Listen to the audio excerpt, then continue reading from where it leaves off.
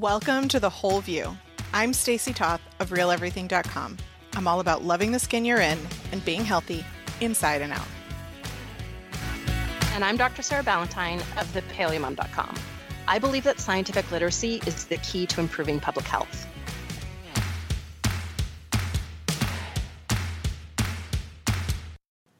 Welcome back, Whole View listeners.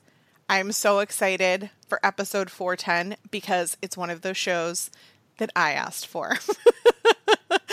I have been taking specifically BioOptimizer's magnesium. I took other magnesium before years ago and did not feel a difference. And I asked Sarah, I'm like, why is this magnesium making me feel so good? And she's like, let's do a show on that. Like, let's not make that a text message. So this week I am super excited to dive into the science of magnesium, and spoiler alert, I looked at the show notes and it's really good.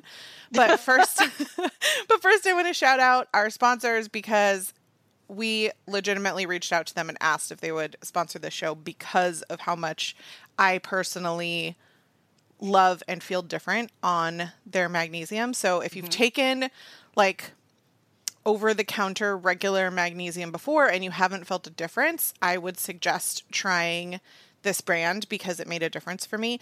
And you can get 10% off with WholeView 10, or if you go to magbreakthrough.com/WholeView, that link will be in the show notes. It will automatically pull the WholeView 10 coupon code in for you. And there's some bundled sets there for you that'll save you extra money as well. So my bad, because this is actually episode 409, and I was going to correct you as soon as you said 410, but then you were saying all these lovely, wonderful things about magnesium, and it felt just like really rude to like butt in and stop your like magnesium love expression. So it's actually episode 409. However, I'm really excited to talk about magnesium. This is one of those, I think, undervalued nutrients. And when we start getting into talking about like just how extensive the roles are that magnesium has in human health and the links between dietary magnesium insufficiency and chronic illness, it's just one of those like, oh, I need to pay more attention to magnesium. It's actually a really fascinating mineral. So did you know, Stacey, that it's the fourth most abundant mineral in the human body? I did not, but now, I mean, technically I knew that about 5 minutes ago when I snuck a peek at the show notes. No, but the other thing that I am really interested to learn about, I know you're going to dive deep into the science, but this is one of those supplements that does better in the evening than the morning. And so just before we dive into all of the science, and I know Sarah will talk about the superfoods, so to speak, that you can eat to also naturally increase your magnesium. But one of the things that I want to point out is that we've talked a lot about sleep issues the past couple of weeks. And honestly, going into COVID, I think we had another sleep topic show as well. I can't remember off the top of my head, but it's almost like sleep's important or something. Something like that. I can't quite recall, but yes.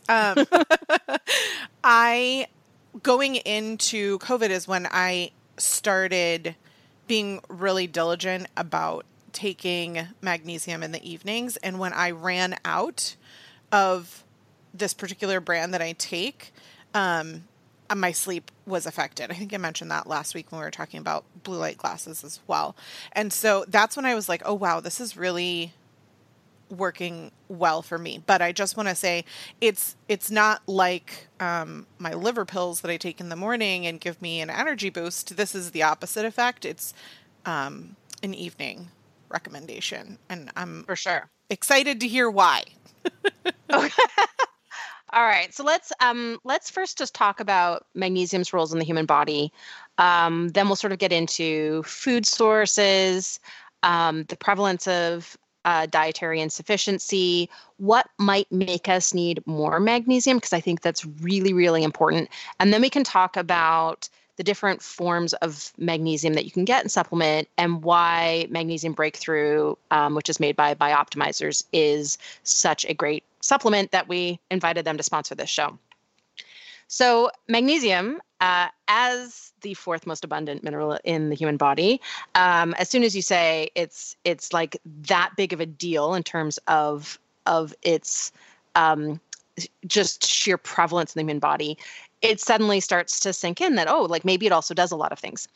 It actually is necessary for more than 300 different enzymes to work, either as a cofactor or as a stabilizer. So what that means is those enzymes, what enzymes do in the body is they catalyze chemical reactions. So they basically make a chemical reaction happen, either by bringing in, some kind of like bringing the things together, right, and making it happen, bringing in, adding the energy that's needed, or they speed up a reaction that might happen but would otherwise happen more slowly. And so enzymes basically control every process in the human body because they're controlling the chemical reactions that have to happen in order for us to live. Among the enzymes that magnesium is required for to work is every enzyme that uses or synthesizes adenosine triphosphate, or ATP, which is the basic energy currency of all cells. So our cells cannot make energy or use energy without magnesium. And ATP is like, it is required for and everything related to metabolism, things like muscle contraction, things like methylation, things like neurological signaling. Like all of those things require ATP. So if you start to look at every single action that uses cellular energy or makes cellular energy as magnesium dependent, it starts to become really easy to see why magnesium is so important for human health and has such a diverse range of effects. It's also required for the enzymes that synthesize DNA and RNA. So that's required for things like cellular division, turning on and off genes through epigenetic factors, making proteins, right? It is essential for the enzymes that are involved in neurotransmitter synthesis. That's how our brain cells, or one of the main ways our brain cells communicate.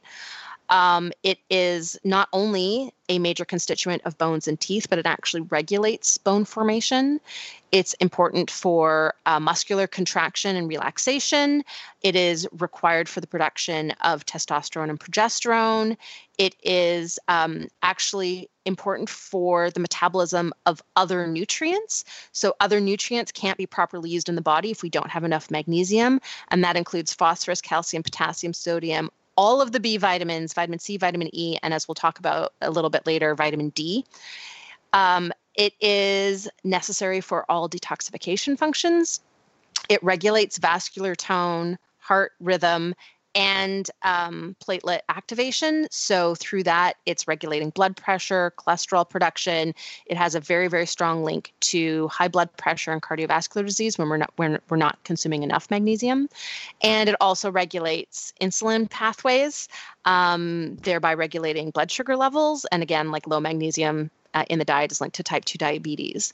And so like that's kind of like the micro view. I want to take a step back and look at magnesium function in a more macro sense, because I think that's a little bit more relatable than just knowing that magnesium is important for ATP synthesis and usage. So how does that translate? Like all of those different, all of those different enzymes that need magnesium, what does that translate to when we start to look at like how we're feeling, right? Lifestyle. So magnesium plays a critical role in the stress axis. Every single aspect of the HPA axis, which is our fight or flight response, is sensitive to magnesium.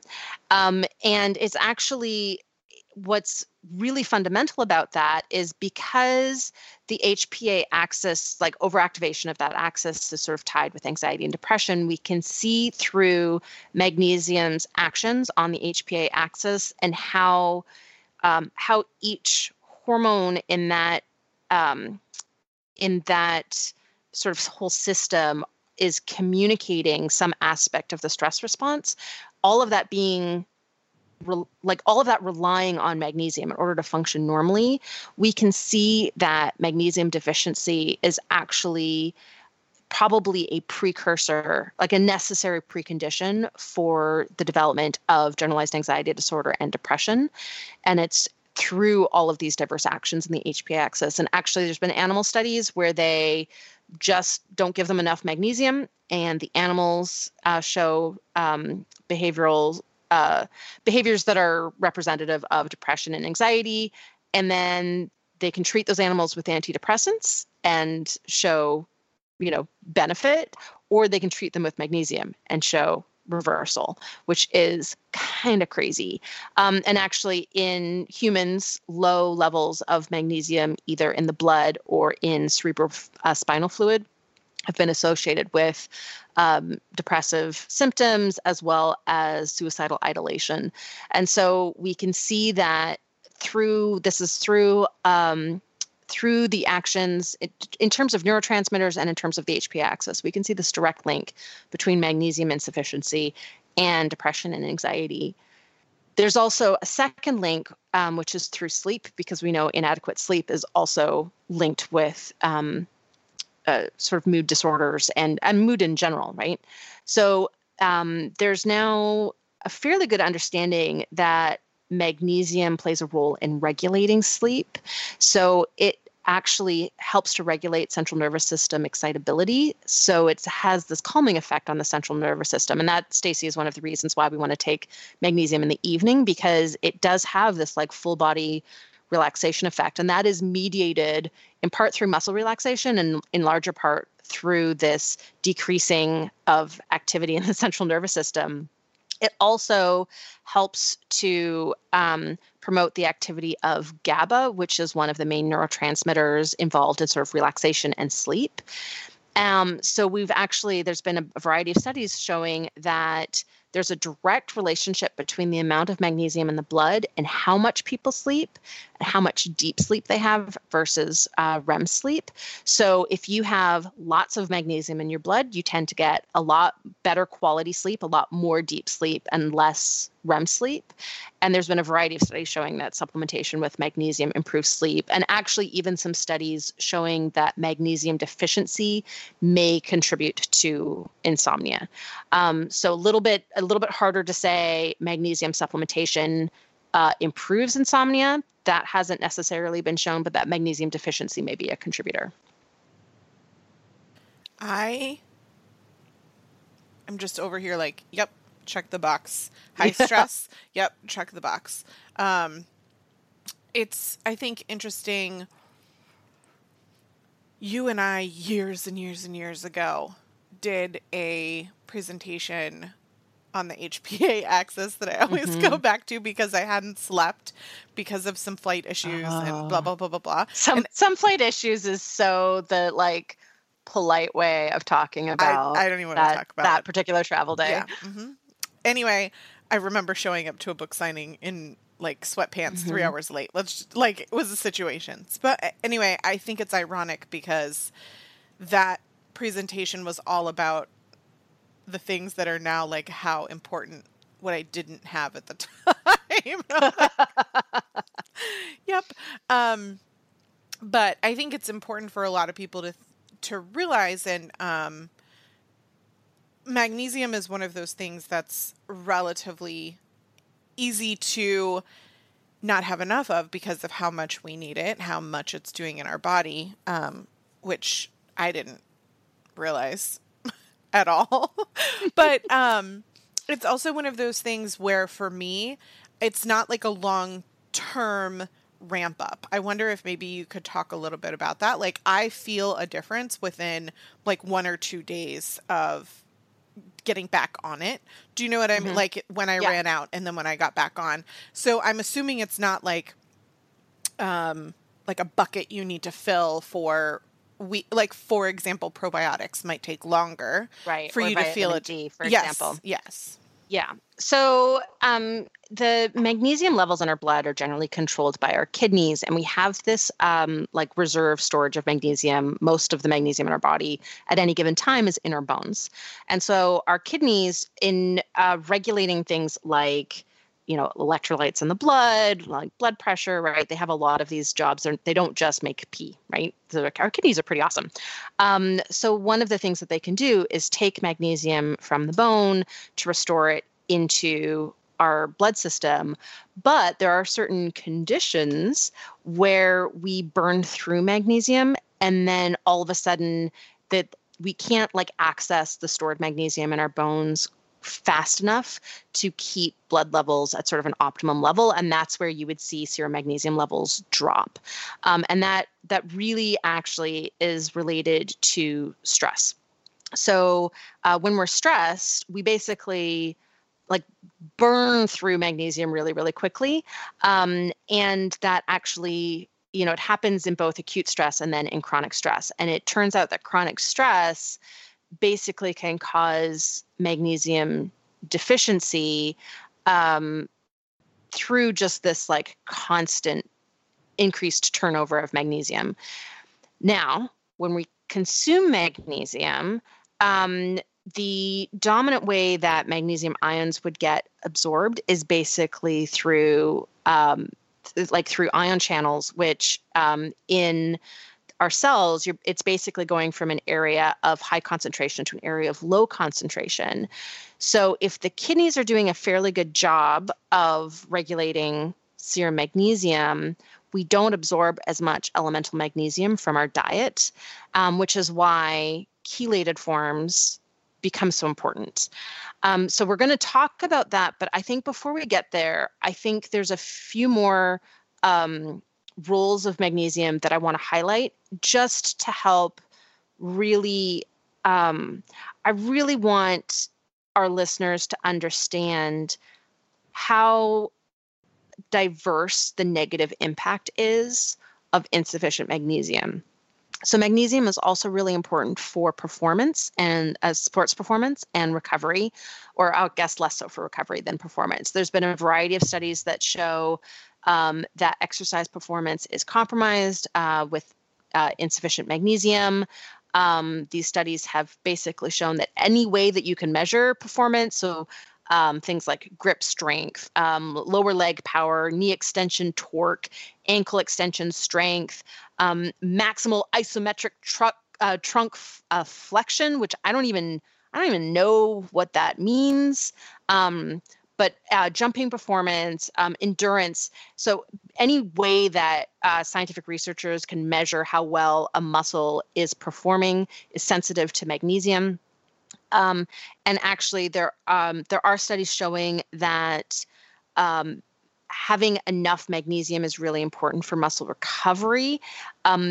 Supplementation with magnesium has a fairly small effect to how muscles recover. You can measure it, but it's relatively small. It's much more about sort of avoiding deficiency. But here's the one that Stacey, this is going to be mind blowing. Did you know that our bodies cannot metabolize vitamin D without magnesium? I did not know that. Although I would say I would have guessed that it needs something for synergistic absorption. Like no vitamin or mineral is good in a vacuum, right? Like That's true. Yeah. So vitamin D, which we've talked about on the show before, if we're taking large amounts of vitamin D to say address deficiency, and we're not actually getting enough magnesium in our diet, that vitamin D stays inactive and stored in our bodies and isn't actually like doing the things that vitamin D is supposed to do.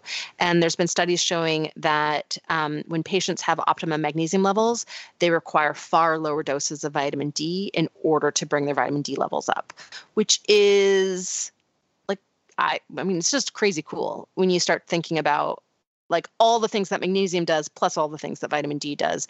And that's all the stuff that can't work optimally if we're not getting enough magnesium. Some of the benefits might also be mediated through the gut microbiome, although magnesium clearly has all of these direct effects through its actions on these, again, over 300 different enzymes. But there have been studies showing that a magnesium deficient diet reduces gut microbial diversity, diversity being one of the most important measurements of a healthy gut microbiome. And that some of the most important bacterial species like Bifidobacterium reduce in a magnesium deficient diet. Interestingly, when we look at the gut microbiome, there seems to be some kind of compensation. So there seems to be, if we're not eating enough magnesium, again, right, the kidneys are really important for controlling the amount of magnesium in our blood. And it looks as though we can almost donate magnesium to our gut microbiome. So if we're chronically not consuming enough magnesium, eventually that magnitude of effect will diminish. But again, it's another reason why getting enough magnesium into us is so important. I have a question. Yes.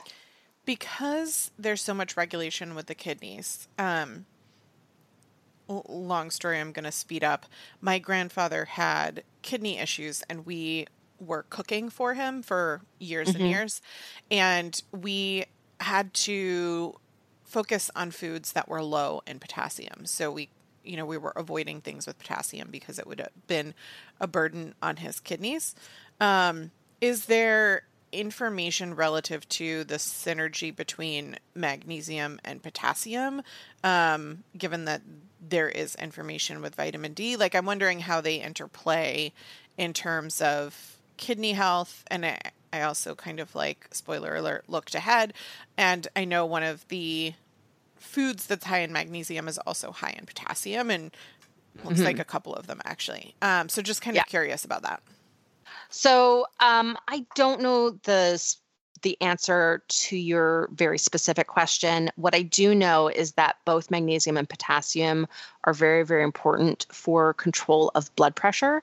And of course, it's, our kidney's main job is to control blood pressure. So when we're potassium deficient or magnesium deficient or both deficient, that elevates blood pressure.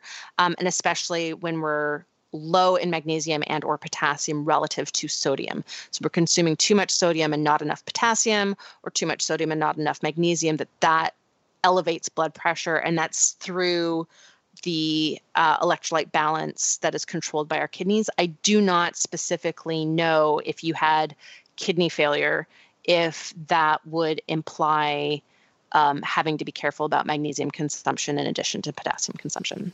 Yeah, it wasn't mentioned by doctors, but looking at this food list, I'm like, there's so much together. And I'm wondering not just about kidney function, but how much harmony there is between the two in terms of supporting one another and that kind of stuff. But anyway, yes, it's a very specific question. It's also worth, I think it's sort of worth mentioning here, is that there's a very, very strong effect between vegetable consumption and kidney function in general. So when you hear people talk about alkaline diets, that's often misrepresented as whether or not a food has a alkaline or a basic pH when you consume it. That's not what that means. It means an alkaline diet is a diet that provides all of the vitamins, minerals, and phytochemicals that the kidneys basically need to function optimally, because kidneys also control the pH of our blood. So that's what an alkaline diet means. It basically means that the kidneys are not under strain due to a nutritional deficiency for this really important control of pH. If the kidneys don't have all of the resources, then they will take those resources again from all of those stored minerals in our bones in order to maintain our blood pH. So our pH of our blood does not change a whole lot. So it's not that if we didn't consume an alkaline diet, we'd suddenly have acidic blood. If that happened, we'd be dead. But rather, it really is referring to the strain on the kidneys, how hard the kidneys are having to work, and where they're getting the resources from. So I want to sort of emphasize, while we're on this kidney health tangent, that a high vegetable and fruit consumption is one of the most important things that we can do for kidney health. Hydration is the other one. And there's actually been studies in chronic kidney disease, even as far as kidney failure, where they've done fruit and vegetable interventions in humans, where they basically like, here you have, stage 4 chronic kidney disease. Here's a bunch of fruits and vegetables. They do things like in these studies, they'll basically like give people groceries, and they've actually shown restoration of kidney function just with eating more fruits and vegetables. So as we talk about high magnesium foods, also knowing that a lot of these are high in potassium, those are really, really important minerals for kidney function. So again, if you have kidney disease, please talk to your doctor about whether or not you need to do anything special diet-wise, knowing about these intervention studies with higher fruit and vegetable intake. There's no reason to, I want to really emphasize there would be no reason to avoid potassium-rich foods or magnesium-rich foods if you have healthy kidneys. That's the main thing that I want to make sure this tangent doesn't give that impression. Yes, 100%. And even when we were making food for my grandfather and they would tell us some of the foods to stay away from, I'd be like, what? That doesn't seem right.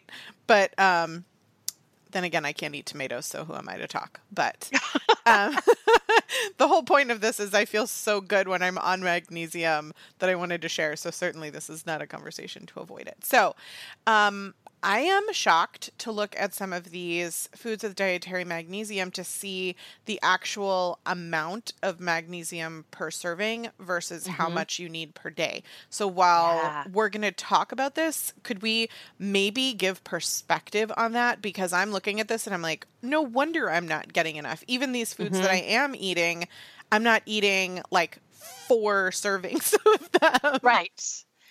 Okay, so the recommended daily allowance of magnesium. Now, keep in mind that the recommended daily allowance is sort of defined as about 97% of the population would be getting adequate amounts if they consumed this much. So still 2.5-ish% of the population would not be getting enough.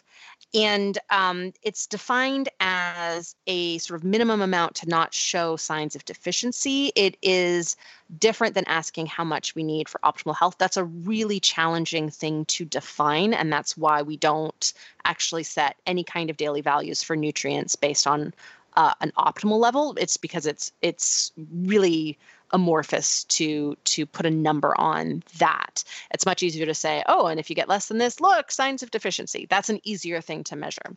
So the recommended daily allowance for magnesium is 420 milligrams for men and 320 milligrams for women. If we look at the highest magnesium content food, a 6-ounce serving of fresh tuna would be 109 milligrams of magnesium. That's like super high. If you consumed a cup of cooked spinach, that's, I think, about the equivalent. Spinach shrinks so much when we cook it. I think it's like the equivalent of about 10 cups raw. That would have 157 milligrams of magnesium. Other foods that are like considered magnesium powerhouses, like chocolate, a 1-ounce square has 65 milligrams. A whole banana has about 27 milligrams. A whole avocado has about 58 milligrams. A 1-ounce serving of almonds has 77 milligrams. And these are like the top magnesium content foods. In general, things that are dark green in general tend to be really high in magnesium.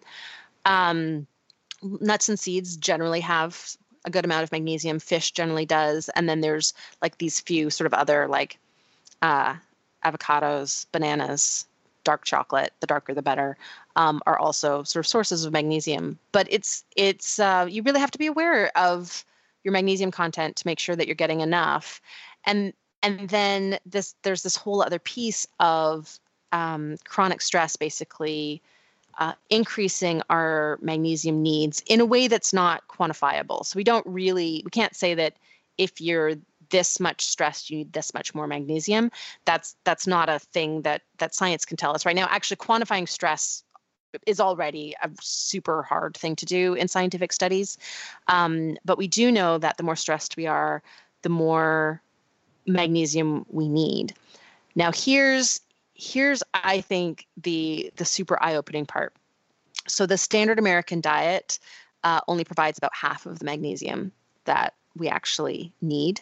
And studies estimate that approximately, or at least 3/4 of us in Western countries in general, are magnesium deficient. We're not consuming enough magnesium.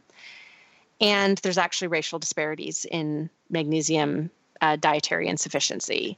So there was a study published in 2018, we'll put a link in the show notes, of course, that actually looked at dietary intakes of a sort of wide sampling of ethnic backgrounds.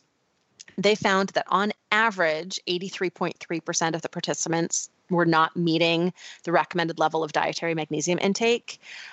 It was about 82.8% in white Americans, 84.4% in Hispanic Americans, and 90.6% of African Americans not getting enough magnesium. They had sort of like an other ethnic group that sort of lumped everybody else together. And that was 78.1% of those people were not getting enough magnesium. So this is like 80 to 90%. And what was interesting about this paper, there's actually been a few different papers that, because magnesium deficiency is such a strong risk factor for hypertension, for type 2 diabetes, insulin resistance, for cardiovascular disease in general. There's been a couple of papers that are making the case that this lower magnesium intake may be one of the contributing factors to the racial disparities seen in chronic illnesses. And this paper that was looking at different magnesium intakes and different cultural backgrounds, they tried to do a bunch of statistical analysis to try to hone in on why there's racial disparities in magnesium deficiency. And they basically said it was sort of due to two factors. So one factor was a socioeconomic disparity, and that was the dominant factor. And then the secondary factor was cultural differences. And so they actually, once they were able to correct for low socioeconomic status, which is strongly associated with poor diet quality, because healthy foods tend to be more expensive and less accessible, that was the major driver of this disparity. And then there was sort of a secondary, like once they were able to correct for socioeconomic status, there still was a significant difference in the magnesium intake between African Americans and white Americans, but it wasn't as big. So they were able to basically say there's a piece of this that's a cultural difference, but the larger piece of it is the socioeconomic difference.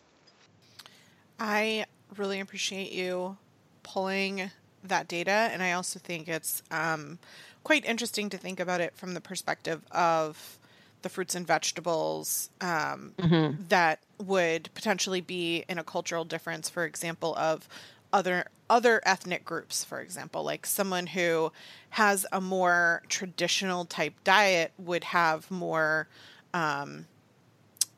nuts and seeds and vegetables in general, probably in their diet too, less modern food, so to speak. Right. Yep. And so was fascinating number. The lowest one to look at is one that you can't really identify based on the information provided, but that we can potentially suppose that they might have a more traditional diet based on wherever their ethnicity was being grouped, which is unknown at this time. But so what's another really interesting, I'm going to build on that because I think you intuited something that I didn't actually put in the show notes, but came out of this paper, so legumes are another source of magnesium. And what was really interesting is when they evaluated this disparity between magnesium intake between African American and white Americans in their study population, when they did the same analysis between Hispanic Americans and white Americans, they were able to attribute 100% of that disparity to socioeconomic status. And so as soon as you corrected for that, there was no longer a difference. And that is very likely because of the ethnic Hispanic foods tend to rely very heavily on beans, which are a very good dietary source of magnesium. So while there was a basically well, we can't explain all this difference. The remaining difference is most likely explained by cultural differences between white and African Americans. That cultural difference, even though obviously traditional foods are different, there wasn't a sort of lean towards magnesium insufficiency in the Hispanic population that was included in this once you corrected for socioeconomic status.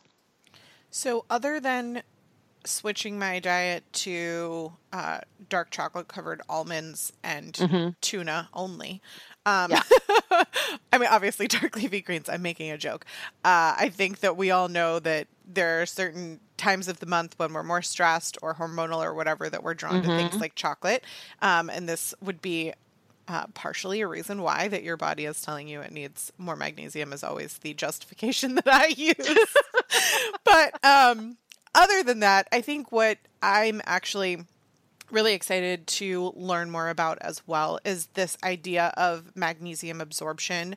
I've heard of and read about magnesium being absorbed differently than some of the other supplements that you might take. And I think this is one of the reasons that the particular BioOptimizer magnesium works well for me. Could we talk a little bit about like why that is and what we might need to be aware of or look for? Yes. So what's really interesting is that, minerals in general have multiple pathways into our body. But the most, the two most common, right, if you're just talking about a mineral, is simple diffusion. So it's diffusing across the gut barrier into our body. Again, that's across a concentration gradient from high concentration to low concentration. And ion channels, which can pump minerals across a concentration gradient. So you don't necessarily you can go from low to high in that particular case. But ion channels require energy, and they have like a maximum amount of mineral that they can pass through them, right? They have like a maximum rate. And so what's really neat about magnesium supplements is all of these absorbable forms, right? And we'll talk about all of the best absorbable forms and why they're so great. What they do is they are something called a chelate, which basically means it's magnesium bound to another thing. And generally it's an amino acid or an amino acid complex. So now, instead of going through ion channels or simple diffusion for magnesium to get inside the body, we can use the amino acid transport channels to get into the body. So there's basically these like cool little like receptors in our the cells that line our gut, and the amino acid binds to it. Magnesium's bound to the amino acid, and then that brings that thing across the gut barrier and into the body. And so we have many, many different types of amino acid transporters. And so different types of amino acids will bind to different transporters with different affinities, which we've talked about on the show before. And so one of the things that you can do is you can manipulate how magnesium is absorbed by binding it to different amino acids and by combining forms of magnesium where you're going to take advantage of multiple different amino acid transporters to get into the body.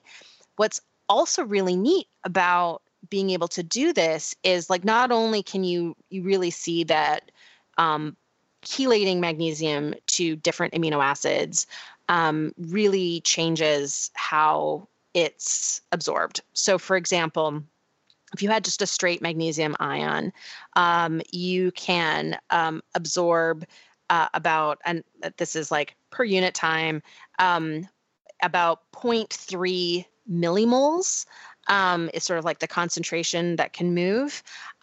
If you look at magnesium oxide, right, that's not chelated. It's just has a little oxygen stuck to it. You can go all the way to 7.6 millimoles.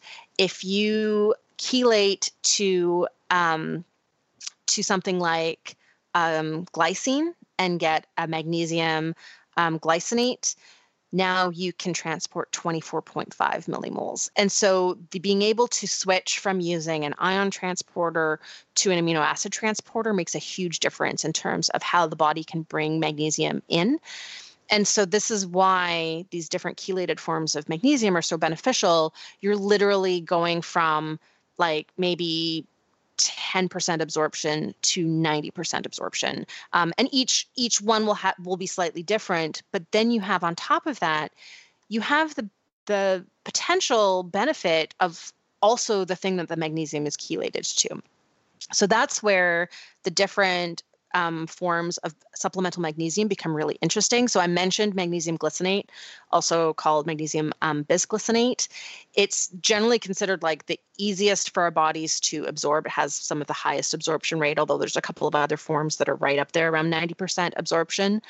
But because it has this glycine added to it, it has this extra benefit of like adding glycine, which is an anti-inflammatory amino acid. It's important for connective tissue, for bone development. So you get this sort of like added benefit of having the glycinate or the glycine that's chelated to the magnesium to absorb. There's some other really cool ones out there. So magnesium malate has been shown in particular to be helpful for from chronic fatigue and fibromyalgia pain. And that's because of the malic acid that is chelated to the magnesium. Magnesium taurate, that's bound to a taurine, which is an amino acid that it's not actually part of the 20 amino acids that we use to build proteins, but it can be used to insert into proteins after those proteins are formed, which is really cool. And this particular, so taurine is known to basically have a calming effect. And it's also really important for immune function and cardiac function. Magnesium threonate, so this is magnesium bound to a threonine. This is like the newest magnesium form on the market, and it's been shown to be particularly helpful for Alzheimer's and other neurological disorders. And that's, again, because of the benefits of threonine. Magnesium citrate is one of like the oldest forms, but it actually has been shown to be particularly easily absorbed and bioavailable. And because this one is actually bound to citric acid, worth noting, it also has some mild laxative properties Let's actually talk about magnesium and laxatives for a second here. Listen, if you're relaxing all of your body. Okay. Yes, true. Also, peristalsis is muscle contraction. So having the appropriate electrolytes is really important for regulating peristalsis. So magnesium is part of that.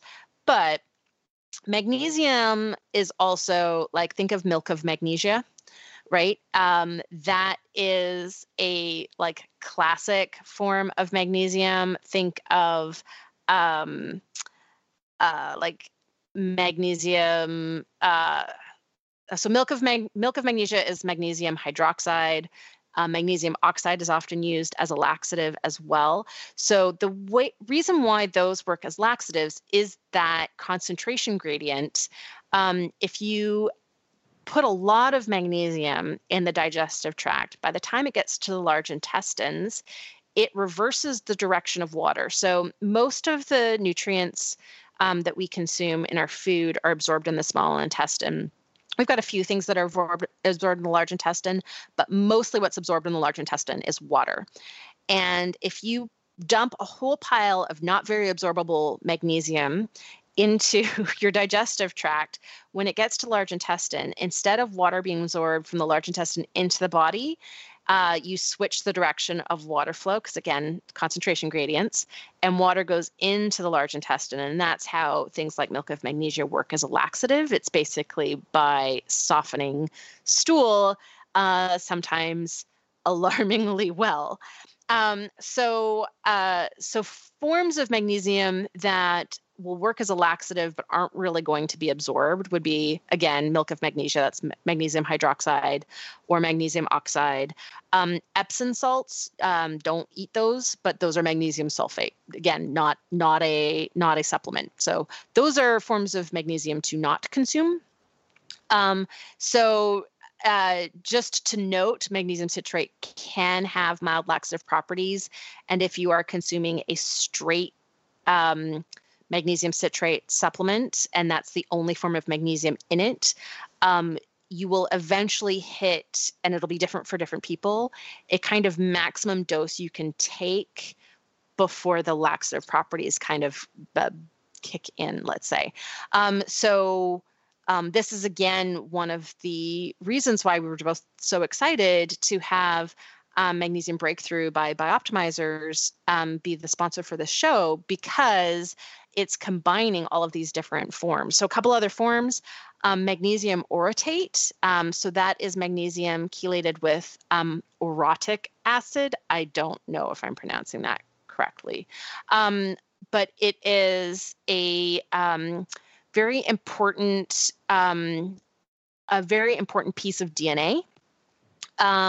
So it's quite easily absorbed. It's been shown to improve cardiac health and blood vessel health. And actually, there was even a study in people with congestive heart failure that found that magnesium orotate supplements were significantly more beneficial for symptom management than a placebo, which is kind of cool. So that's, again, you're sort of benefiting from both the magnesium and the thing it's chelated to. And then finally, you'll often see this on labels where it says magnesium chelate. That can refer to a couple of different forms of magnesium.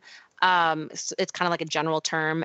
Most often it refers to magnesium lysine glycinate chelate. So that's magnesium that's bound to both a lysine amino acid and a glycine amino acid.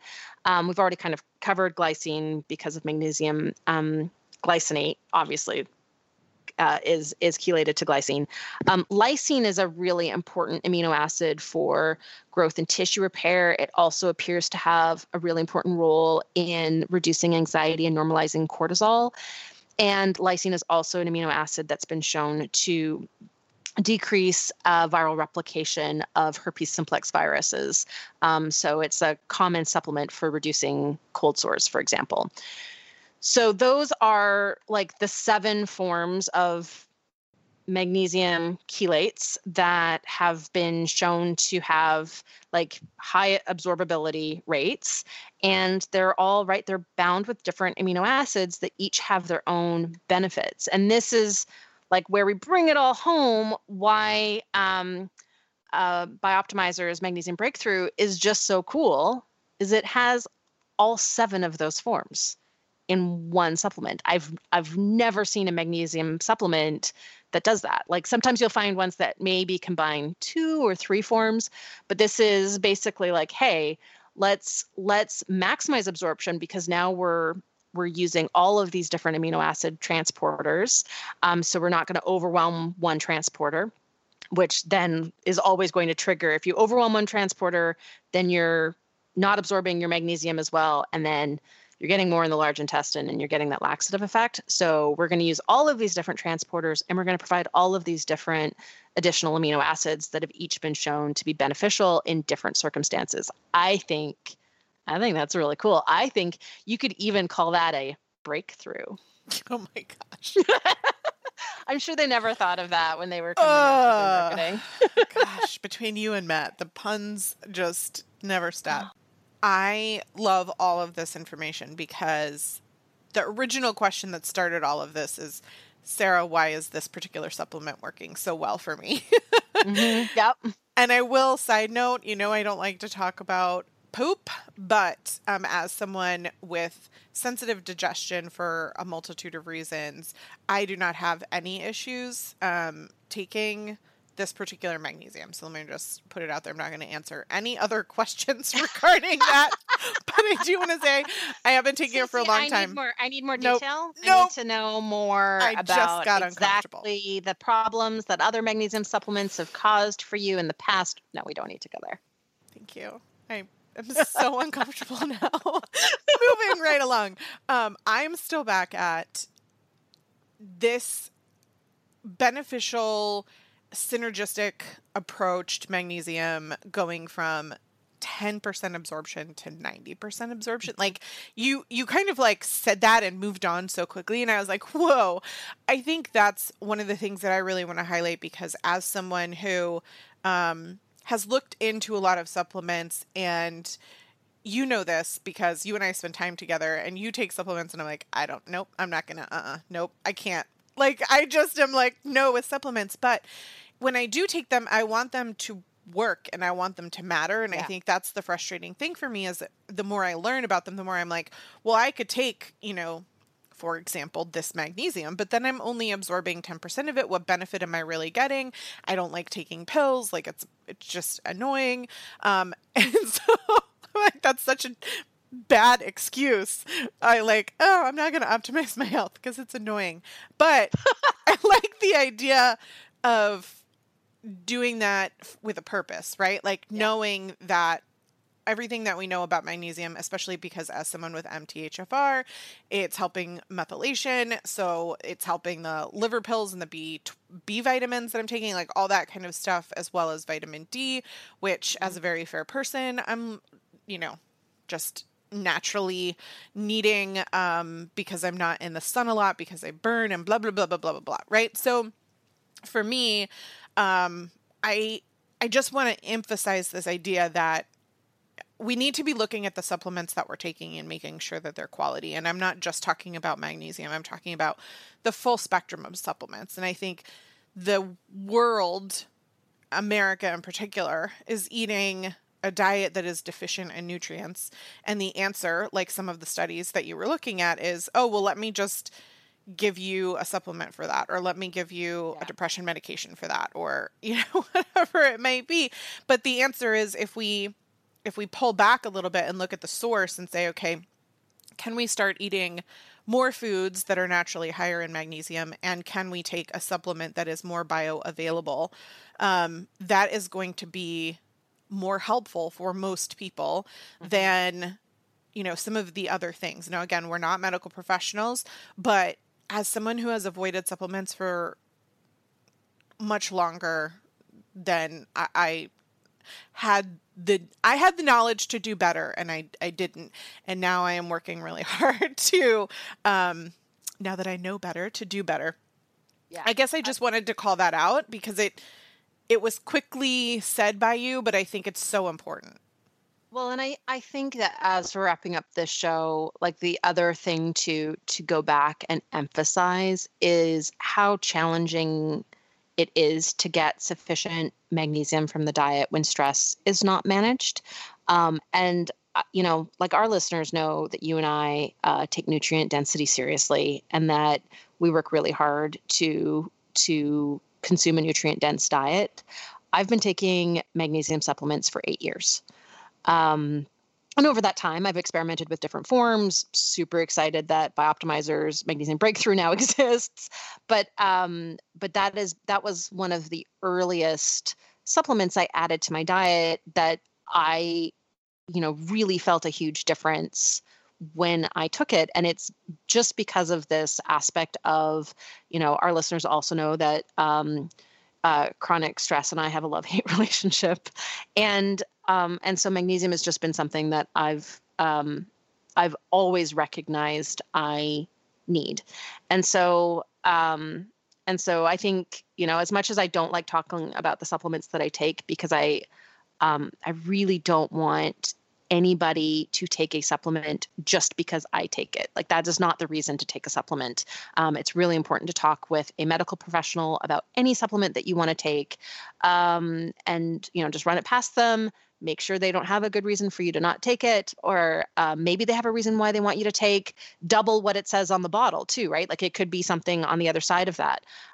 So, as always with anything in this vein, run it past your doctor. And so that's, I don't take anything without a really strong reason and without the recommendation of my doctor. And that is what I recommend as a general approach to supplements. Like, they never should be, oh, I heard this is good, and that's the end of the story. It really needs to be taken thoughtfully and intentionally, and ideally with medical supervision. But I do want to sort of emphasize that this is, magnesium is something that I recognized very early on, despite my incredible focus on a nutrient-dense diet, eating all of these magnesium superfoods, or at least most of them, that this was something that I needed more of. And that's because of the stress piece that I think is really important to emphasize. And the only thing that I would add to that is, if you've had this realization early on for magnesium or anything else, where you're like, you've heard us talk about something and you're like, oh, I'm going to try that, and you tried it and didn't feel a difference, like, I would recommend talking to a medical professional. And it might not be your doctor. We also have a show dedicated to the different kinds of medical professionals that you can talk to about certain kinds of things. You want to see someone whose expertise is in understanding the nutrient absorption and how it plays into your body, and how different lifestyle factors play into that, right? Not just take magnesium, but what kind of diet are you eating and what kind of lifestyle are you living, and then figuring out what's right for you. Because it might be, like Sarah said, you weren't taking enough, or it might have been you weren't taking the right kind that your body needs, or different kinds of things. And that's what it was for me, as I took magnesium off some cheap brand that we got, in a store somewhere, and I didn't feel a difference. And so I was like, oh, I must be magnesium sufficient, because when I took magnesium, I didn't feel a difference. That wasn't the case. So if that's, something that you've gone through, whether it applies to this or a different kind of supplement, I highly recommend that. And I know that we say all the time, like, we're not doctors, talk to a medical professional, but seriously, this is your health. This is your body. This is what you have for the rest of your lifetime here. And if you don't take care of you, nobody else can. So it's worth a little time and effort to figure out what's right. And I also want to point out that if you did, talk to a medical professional a couple of years ago and figured out what's right, it might be time to revisit and just make sure that it's still right for you, because these things fluctuate, especially with how stressful the changes in specifically America, but the world in general has been in the last 6 months. Like, your body might need more due to the stress that maybe you're facing, or the lack of sleep that you're, dealing with, or whatever it might be, than you did last year even. So just putting that out there. If you do decide that you want to take the magnesium supplement, the one that I love, and thank you for being our sponsor this week, is, you're saying Bioptimizers, I'm saying Bio-Optimizers. There's one O, so I think Sarah's right. It's Bioptimizers, but you can just go to Mag Breakthrough, M-A-G Breakthrough, that's OUGH.com/WholeView, and get 10% off. If you don't go to that link, you could just use WholeView10 as the discount code for 10% off of the Magnesium Breakthrough supplement that I have been taking and have seen a difference with. So thanks for listening, and we'll be back next week.